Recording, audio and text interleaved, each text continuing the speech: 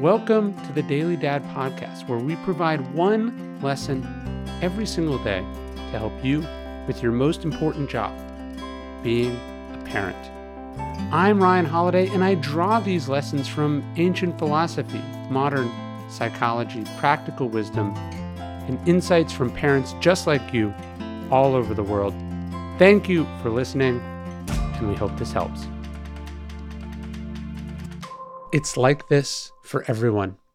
Very few of us leave the house confident about the impressions we cut as a parent. In fact, most of us leave the house with a tiny bit of fear. What are these animals going to do today, we think? What fresh idea do they have for embarrassing me? It's strange that we're so self-conscious about something that we share with literally every parent, because basically nobody's kids behave. We're all riders on the same out-of-control horse. And if you're not, or if you see someone who isn't, you can rest assured it's because the kids are the ones who are afraid. We talked about Lincoln recently, who used to bring his brats to the office, in the words of his law partner.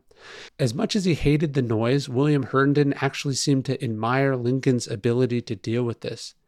The boys were absolutely unrestrained in their amusement, he noted. If they pulled down all the books from the shelves, bent the points of all the pens, overturned inkstands, scattered law papers over the floor, or threw the pencils into the spittoon, it never disturbed the serenity of their father's good nature. The lesson here is twofold. First off, it's a reminder that you're not alone in raising absolute hellions. That's just what kids are, and they never really stop being them. They just find new ways of stirring stuff up when they're older.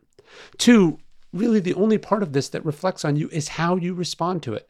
If it turns you into a monster, if it makes you mean or nasty or makes you throw a fit in response to their fit, well, that's the real problem. Of course, we have to do our best to restrain our kids. We can't let them destroy other people's property or leave a huge mess behind when we get off an airplane. We also don't need to walk on eggshells or be mortified. Even if some people judge you, most other parents empathize. They know what you're going through. So relax. Don't let it disturb your good nature.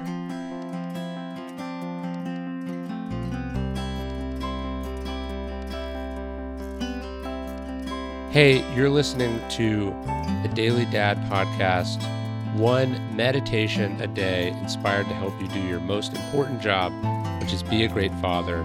These are meditations inspired by ancient wisdom, psychological research, and just great strategies from normal dads just like you.